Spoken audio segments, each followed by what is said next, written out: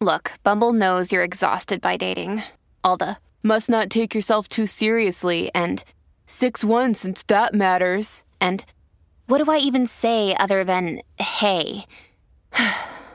Well, that's why they're introducing an all-new Bumble, with exciting features to make compatibility easier, starting the chat better, and dating safer. They've changed, so you don't have to. Download the new Bumble now. This is a Crowd podcast. You think about frontmen in great rock bands, and there's a look. Yeah, it's a cliche, but cliches are there for a reason. Skinny hips, like Mick Jagger, his pout, big hair, wild voice, like Robert Plant. Poetry like Jim Morrison. Maybe romantically wasted like Morrison too. Like Byron. Girls and drugs and things that most of us would never do. Things we don't even know you can do. That's Michael Hutchence. All those things. If you saw him and you knew nothing about him, not the 30 million records sold, that voice like he's whispering in your ear, the scandals, you'd know. His eyes, his clothes, the way he moves, the way he pushes back his curls. You see him on stage and it all makes sense. The open shirts, the leather trousers, the way he holds the mic. He strokes it, pushes his mouth right up close. All these people out there in front of him, and it's weird, it's like he's on his own, the way he's so wrapped up in it, but he's absolutely content being the total centre of attention too. And the weirdest thing is that everyone in the audience, they feel it's just him and them alone. The moves are for them, not the person over there. The looks, all for them. The words, the ones he whispers and then yells. You get it and he gets it, and it's between you, this understanding. Being a rock star in the 1980s, maybe you could feel trapped by those cliches. The rules had been set 20 years before you were playing a part. But this is what Bono says, and he should know. He says, I was doing an impersonation of a rock star. Michael? He was the real thing. So this is a story about a man who was a cliche, but totally himself too. And of all the things we're going to talk about, here's the other person you can't forget. Paula Yates. Here's one moment for now. It'll all make sense later.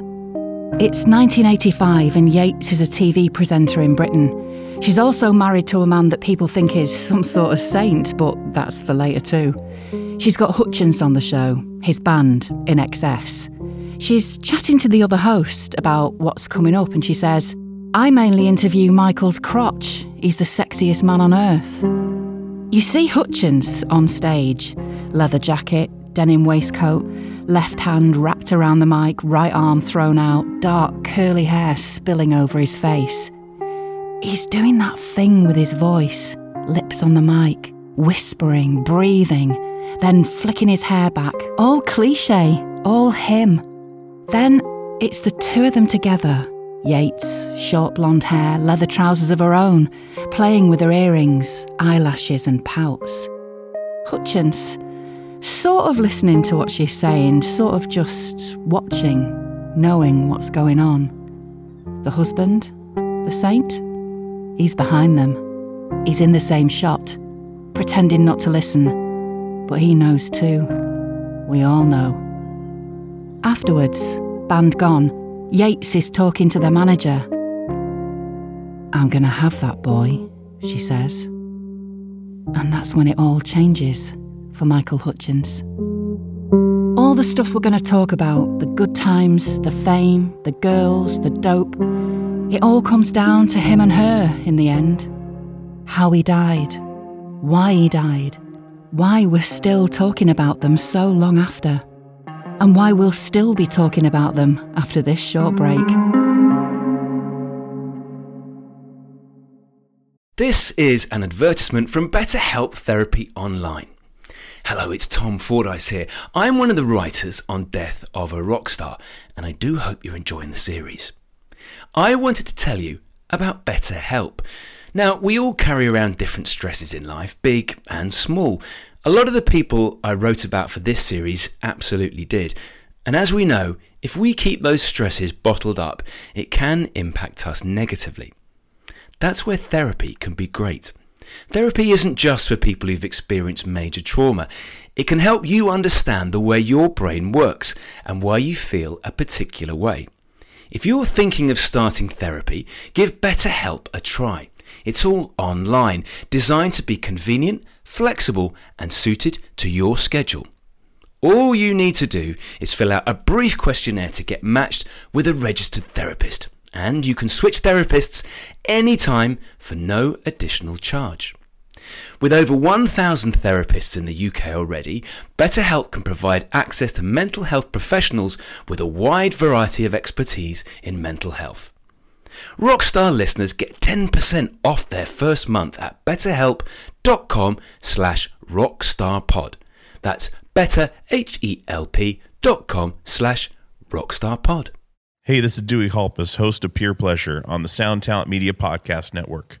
Join me each week as I explore another long-form conversation with one of your favorite musicians, actors, comedians, or creatives.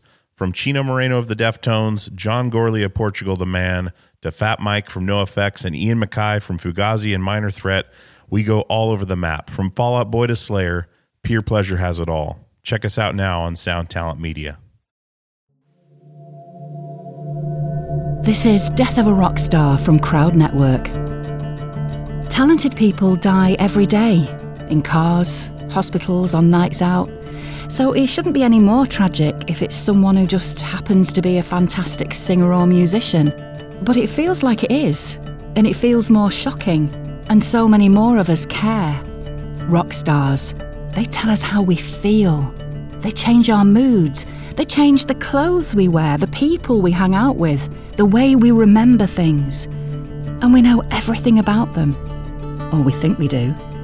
It's them who give us those ludicrous moments, the ones where you're jumping around, singing your heart out, feeling understood. You're lost in their moment. In this series, we're going to explore the lives and deaths of music stars who made us feel that way. If you want more episodes of Death of a Rock Star, then subscribe to our feed, and you'll find the stories of Whitney Houston, Otis Redding and Kurt Cobain, maybe the most reluctant rock star of them all. And there's also a new Crowd Network series called Death of a Sports Star, based around the lives of Kobe Bryant, Justin Fashanu, Payne Stewart and sadly many more. Hit subscribe, leave a review, and help us make more episodes by telling a friend and spreading the word. Now, let's go back to the story of Michael Hutchence. What matters in his childhood? He's not a poor boy, Michael Hutchence. He grows up mainly in Hong Kong, goes to private schools, goes back to Australia at 12. His mum takes him to LA for a year. He likes the Beat Poets, motorbikes, standard teenage boy stuff. His parents divorce when he's 15. He seems okay about it. He's got mates.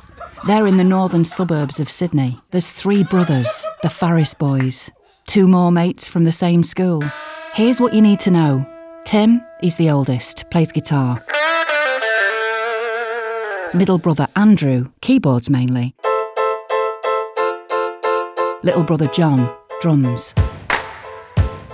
The other 2, Kirk's guitar and sax. Bass? That's Gary Beers, might be the most bass player name ever. They mess about playing music in the Farris family garage. They call the band the Farris Brothers. Makes sense. Michael can't play an instrument, so he tries singing. He's got the look. We know that. So does their manager.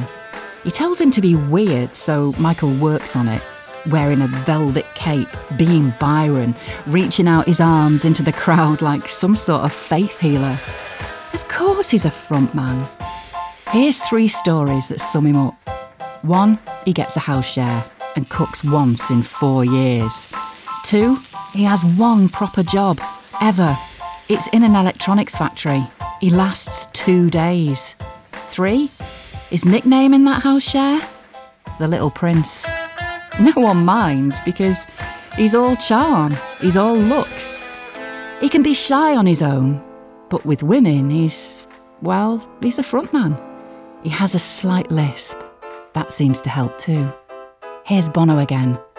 Michael made women feel fantastic. So that's him, the front man. And they all practice. The band changes their name. They like XTC, English band, all initials. There's a jam in Australia called IXL, all letters again. Borrow a bit of this, a bit of that, and you've got In Excess. Catchy, memorable, much better.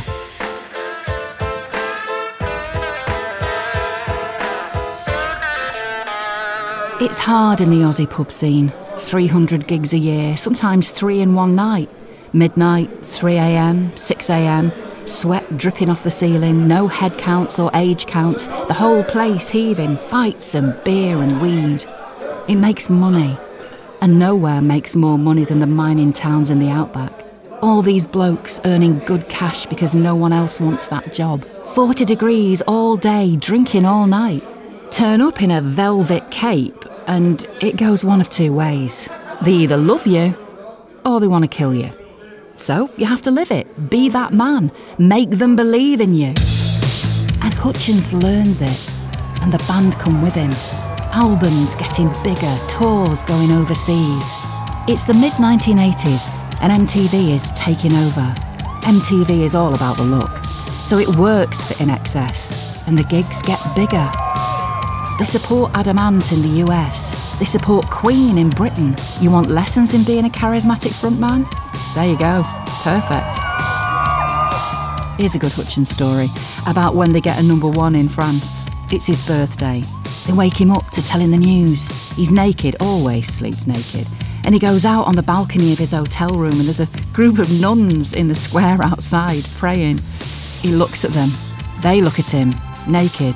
And he smiles and shouts, "We're #1!" The songs, they all come from Andrew Farriss and Michael. Or rather, Andrew does the melodies, Michael does the words. Andrew knows when he has something. He records it on a tape deck, and when Michael swings by later, he's always later. He sings any old words over the top, a scribble in his notebook, half a lyric. He tries something else, maybe something scribbled down days before, and they always fit together.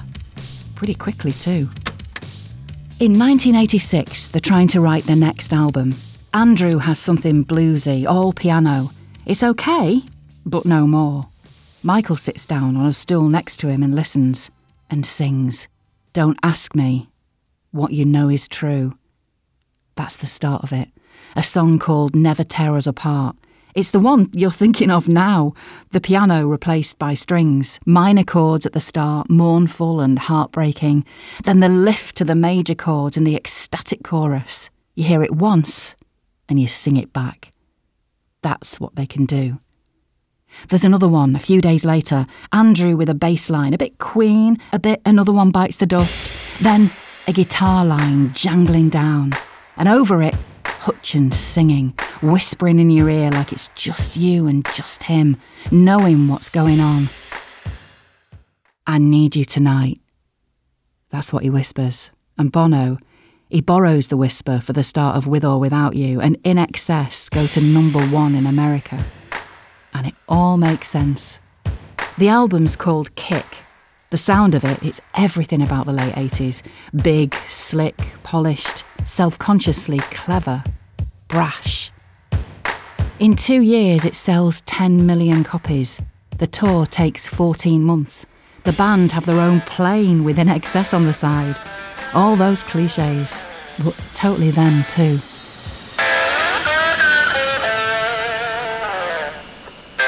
The band's name, there's another reason why it makes sense. Of course there is.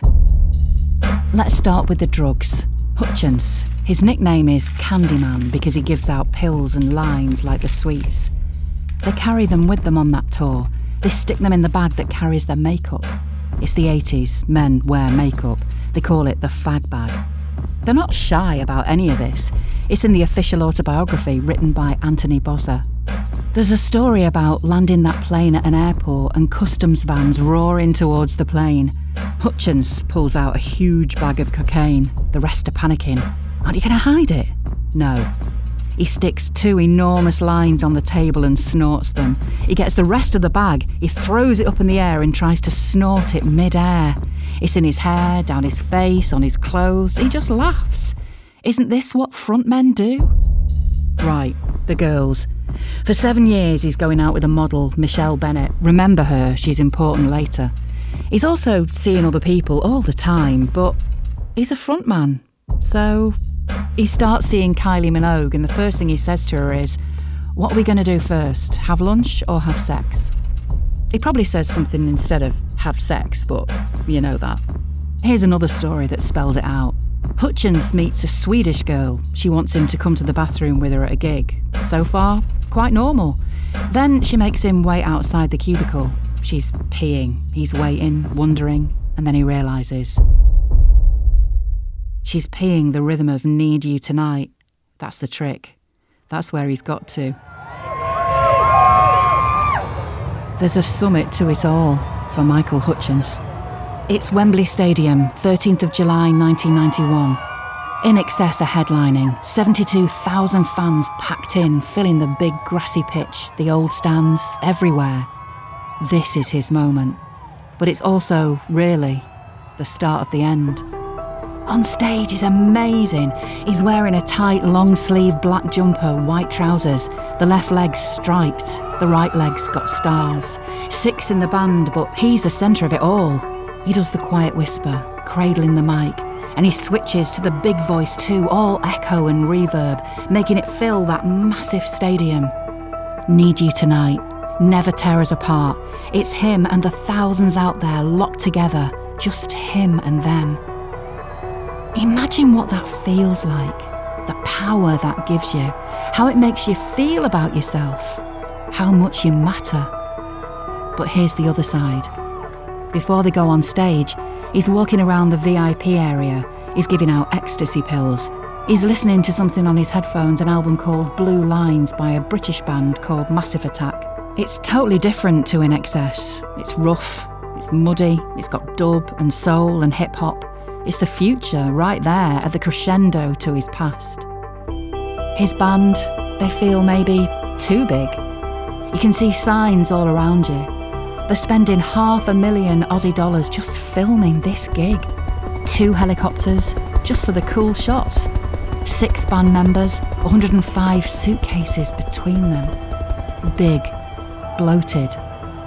Their new single is called Baby Don't Cry. It's got the Australian Concert Orchestra on it. Big, corporate, bloated. The new sounds? Massive Attack. No one really knows what they look like. There's no frontman. And it gets worse. Grunge happens. Grunge is messy, grunge is angry. It's never slick and it's never polished. There's a new type of frontman, Kurt Cobain. He doesn't look like Byron. He looks like he works in a timber yard. Leather trousers? He's plaid shirts, he's dirty jeans. And, just like that, the future overtakes INXS. And it swamps Michael Hutchins. Something else happens too. Something else that changes it all forever. He's in Denmark hanging out with his new girlfriend. It's Helena Christensen, supermodel, of course. It's late. He gets into a fight with a taxi driver. The taxi driver punches him, knocks him out. Hutchins falls, smacks his head on the pavement. He's in hospital for 2 weeks. Severe concussion, brain bruising. He recovers, but he doesn't. There's real damage there. He's lost his sense of smell, can't really taste anything either. And his character, that's changed too. Remember Michelle Bennett, the first model girlfriend? Here's what she says. He was always such an optimist, but suddenly he became cynical, judgmental and negative about everything. Remember the bass player? Most bass player name ever? That's it, Gary Beers. Gary's pure Aussie, so he says it like this. He was a dick and it wasn't him, that's the thing. So Hutchins retreats into his head, back to the villa he's bought in the south of France. His normal is not anyone else's normal. When people come over, it's Bono and Prince Albert of Monaco and Johnny Depp. And those clichés, they're trapping him now. He runs away for a week to the house of his security guard up the road. He tries to do normal, mows the lawn, but gives up halfway, obviously. Wants to try a McDonald's drive-through, doesn't have a driving licence, obviously. So he gets driven there, then swaps seats before they order, then collects the food and gets driven home again. Always the front man, even when he no longer wants to be. And so we come to Paula Yates. It's TV again, because Paula is always on TV. It's 1994. It's a show in Britain called The Big Breakfast. Paula interviews people on a bed. It's like no interview you've ever seen before, except maybe that one in 1985. This is where we're headed. Paula will say later that on their first date, and it was always going to happen, everyone knew, Hutchins did 6 things she was firmly convinced were illegal. That's where we are now. So, this interview.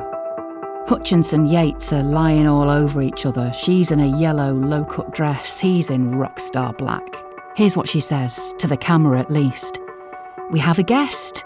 He has everything that a rock star needs to have. Danger, talent, curly hair, and Australian subtlety. And for the first time, this is a guest that I want to have my leg over. It's both intimate to watch and painful. It's a private conversation. It should be the bit after sex, and it's very Paula. Remember a husband, the saint? That's Bob Geldof. He started Band Aid, Do They Know It's Christmas, Live Aid. He saved starving kids in Africa. And he's watching this all again. He runs the TV company. He's in the studio, pretending not to listen again, but he knows. We all know.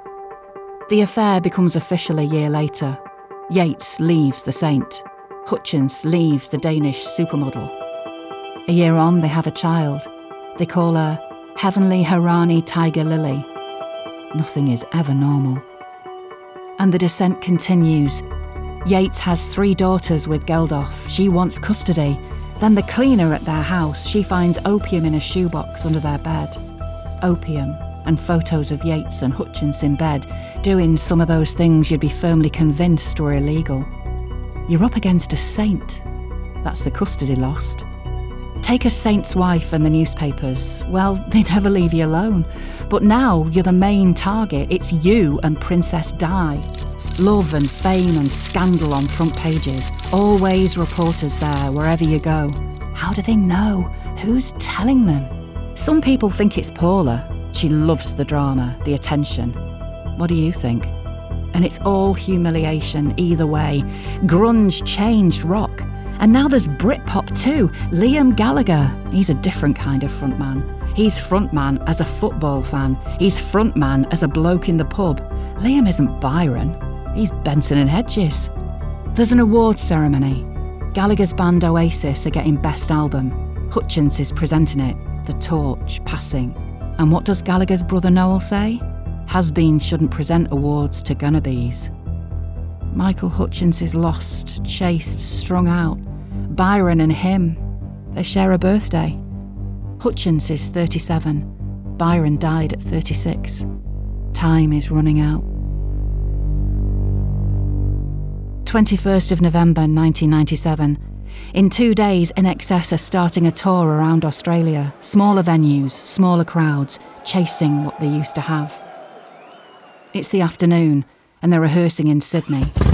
Hutchins rides his Harley Davidson around the studio. Andrew Farris, the songwriter, he remembers them saying goodbye, laughing, doing the Monty Python silly walks thing.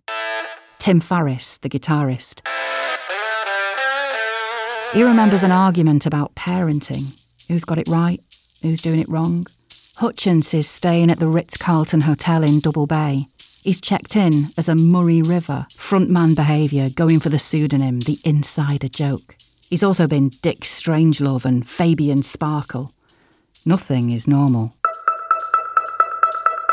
Tonight it's dinner with his dad and stepmum. Paula and baby Tiger are in England. He wants them to come over for Christmas, bring his stepdaughters too, but Geldof is pushing back. He walks to a restaurant called Flavour of India. Doesn't eat much, mainly drinks lager and smokes. He's not seen his mum for a while, not since she started doing interviews about him for money. His dad spots something, asks if he's okay. This is what his son says. "Daddy-o, what are you worrying about? I've never felt better." He walks back to the hotel. He calls Kirk, the guitarist and sax player. No answer, leaves a message, invites him to a party back at the hotel. This is how the final act begins. He meets an old mate in the bar, an actor, Kim Wilson. She's there with her boyfriend, a solicitor. They go up to his room, 524, drink strawberry daiquiris, talk about Tiger, about a film he wants to be in. By 5 a.m, Kim's boyfriend is falling asleep, so the two of them leave. It's now the 22nd of November. Hutchins is all alone in his room, and the phone calls start. At 6 a.m, he phones Paula back in London. She tells him that Geldof isn't going to let her come to Australia, not with their 3 daughters. At 9 a.m, he calls Geldof. He's in London too. Geldof says later that Hutchins is abusive and threatening. There's a woman in the hotel room next door. She gets woken up by the shouting. She'll tell police she remembers one screamed phrase: "She's not your wife anymore."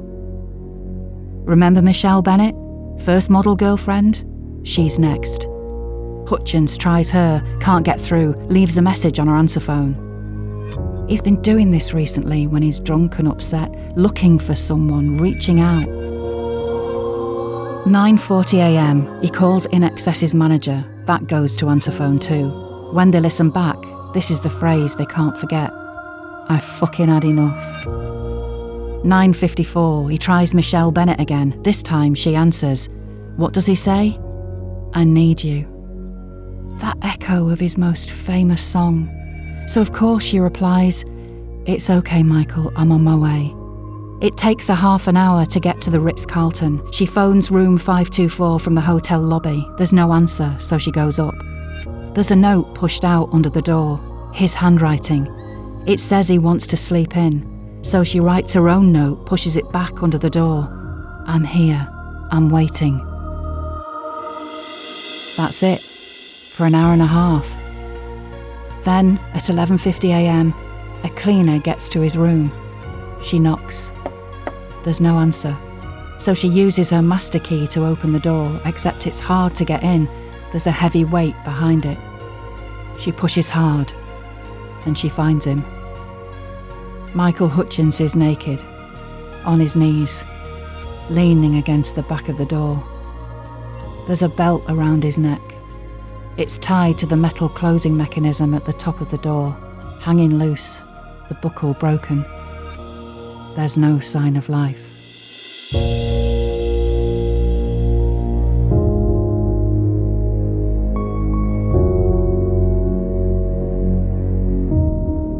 The rest of the band are in the rehearsal room waiting. They're used to waiting, so they watch the cricket on the TV until it's interrupted. A special news flash. We go now to our newsroom. Rock star Michael Hutchins has been found dead in his hotel room. It's a joke, a wind-up, a mistake. All until a camera crew bursts in and says, "What do you say? How would you feel?" Tim, he throws up. Kirk, he runs, drives back to his farm, gets raging drunk, falls into his fields, crying his eyes out. "I was tipped over the edge," he says. "I was beyond grief. I went completely mad." Andrew, songwriter, he's a zombie. All those hours and years sitting together, fitting melodies to words, and now that part of him's gone. He can't write songs anymore. Nothing comes. There's nothing there. The world watches the funeral. 1,000 people at St Andrew's Cathedral in Sydney. They're all there, all the family, all the band, all the girls. Michelle Bennett, Kylie, Helena and Paula, in black dress and dark glasses, holding little Tiger. Andrew, he puts a pen in the cold hand of his old friend. "You wrote for me, for all of us. This is yours." The Farris boys, Kirk, Gary, they carry the coffin, and everyone sings this time, "Never tear us apart." Even as it's happening, that's exactly what's happening. There's an autopsy, a coronial inquest, because after the what comes the why. New South Wales State Coroner Derek Hand gives his verdict on February the 6th, 1998. He says Hutchins committed suicide. He says he was depressed, drunk, on drugs. He's done a blood test. It comes back with alcohol, cocaine, Prozac, Valium, prescription drugs. Okay, suicide. But there was no note. And rumours fly and everyone's looking for an answer that maybe can't come. This is Tim Farriss. Michael wasn't the kind of man to quit. But then, this is Bono. He wasn't the sort of man to tell you he was in trouble. Paula Yates? This is the first thing she says, her police statement. He was frightened and couldn't stand a minute more without his baby. She says he told her something during that 6 a.m. phone call. I don't know how I'll live without Tiger. But then, she changes. She does 2 big TV interviews a year later. Now she says she thinks he died from autoerotic asphyxiation. That's when someone tries to partly strangle themselves, starve their brain of oxygen during sex or masturbation. When your brain is short of oxygen, it can make you feel euphoric. That's what they say. That's what Paula says. And that hotel room, 524, they found a book there the morning they found his body, all about autoerotica. Love and fame and scandal on front pages, newspapers selling copies, selling a life and death, selling a mystery. And it never goes away. Not really. John, the drummer, closest in age to Hutchins, there's one question he keeps asking. Why didn't he call me? There's no peace. Hutchins's will leaves half his estate to his daughter, Tiger, the other half split between Paula, his parents, his siblings. But that's not enough. His mum and half-sister sue the band for more money. There's an argument over his ashes. They have to be split. Half with Paula, half with the parents. There's an argument over Tiger. The parents want her too. They say Paula can't do it, that she's not safe. Bono, he writes a song. What he would have said to his friend if he'd have had the chance. Stuck in a moment you can't get out of. And that's Paula Yates too. Unable to move, she sells her story again. She sleeps with the urn by her side. And it's too much for her. Too much for anyone. On the 17th of September 2000, she's found dead in her own house. Heroin overdose. Accidental, thinks the coroner. The one who finds her? 4-year-old Tiger. Someone calls the house phone. She answers and says, Mummy is sleeping. The saint comes to the rescue again. Bob Geldof legally adopts Tiger so she can grow up with her 3 half-sisters. And that's where the story of Paula Yates ends somehow, and Michael Hutchins too. All the stuff we've talked about, the good times, the fame, the girls, the dope, it all comes down to him and her in the end.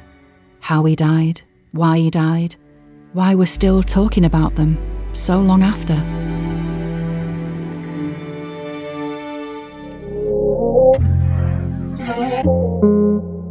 And that's the story of Michael Hutchins. It was written by Tom Fordyce and performed by me, Emma Clark. It was edited by Steve Jones. Our music partner is BMG Production Music. Want 3 INXS songs to hear right now? Definitely New Sensation. It's the one that broke them in Britain. Maybe Devil Inside for the way he sings it, for what it says about him, and definitely Never Tear Us Apart. You can't not hear that. For research, we used INXS Story to Story, the official autobiography by Anthony Bozza, and Michael, My Brother, The Lost Boy of INXS by Tina Hutchins. If you want more episodes, subscribe. Scroll up or down this feed and there are other episodes waiting for you right now. We'll release new ones every Thursday. Thanks for listening.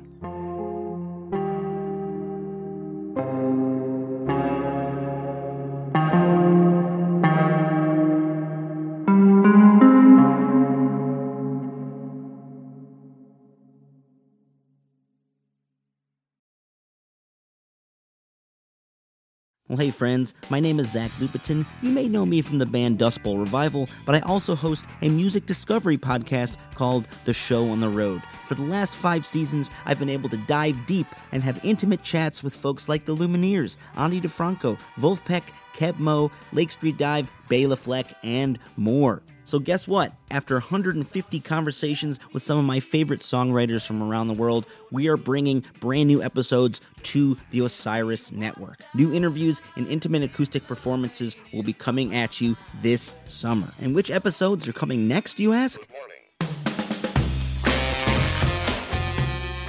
I am Zach Goody, the lead singer for the band Smash Mouth. Our band is called Milky Chance. We are based in Berlin. My name is David Shaw. I sing and write songs with my band, The Revivalists. Trust me, these conversations go some wild places. So subscribe to The Show on the Road on Osiris, and we'll see you soon.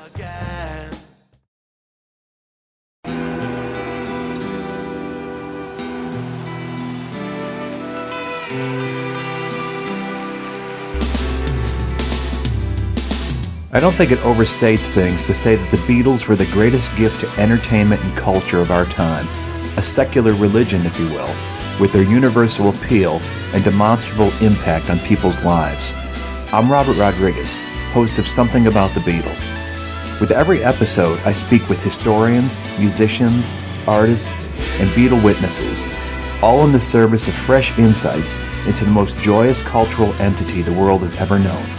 I hope you'll join me and listen to Something About the Beatles, now on Evergreen and wherever you get your podcasts.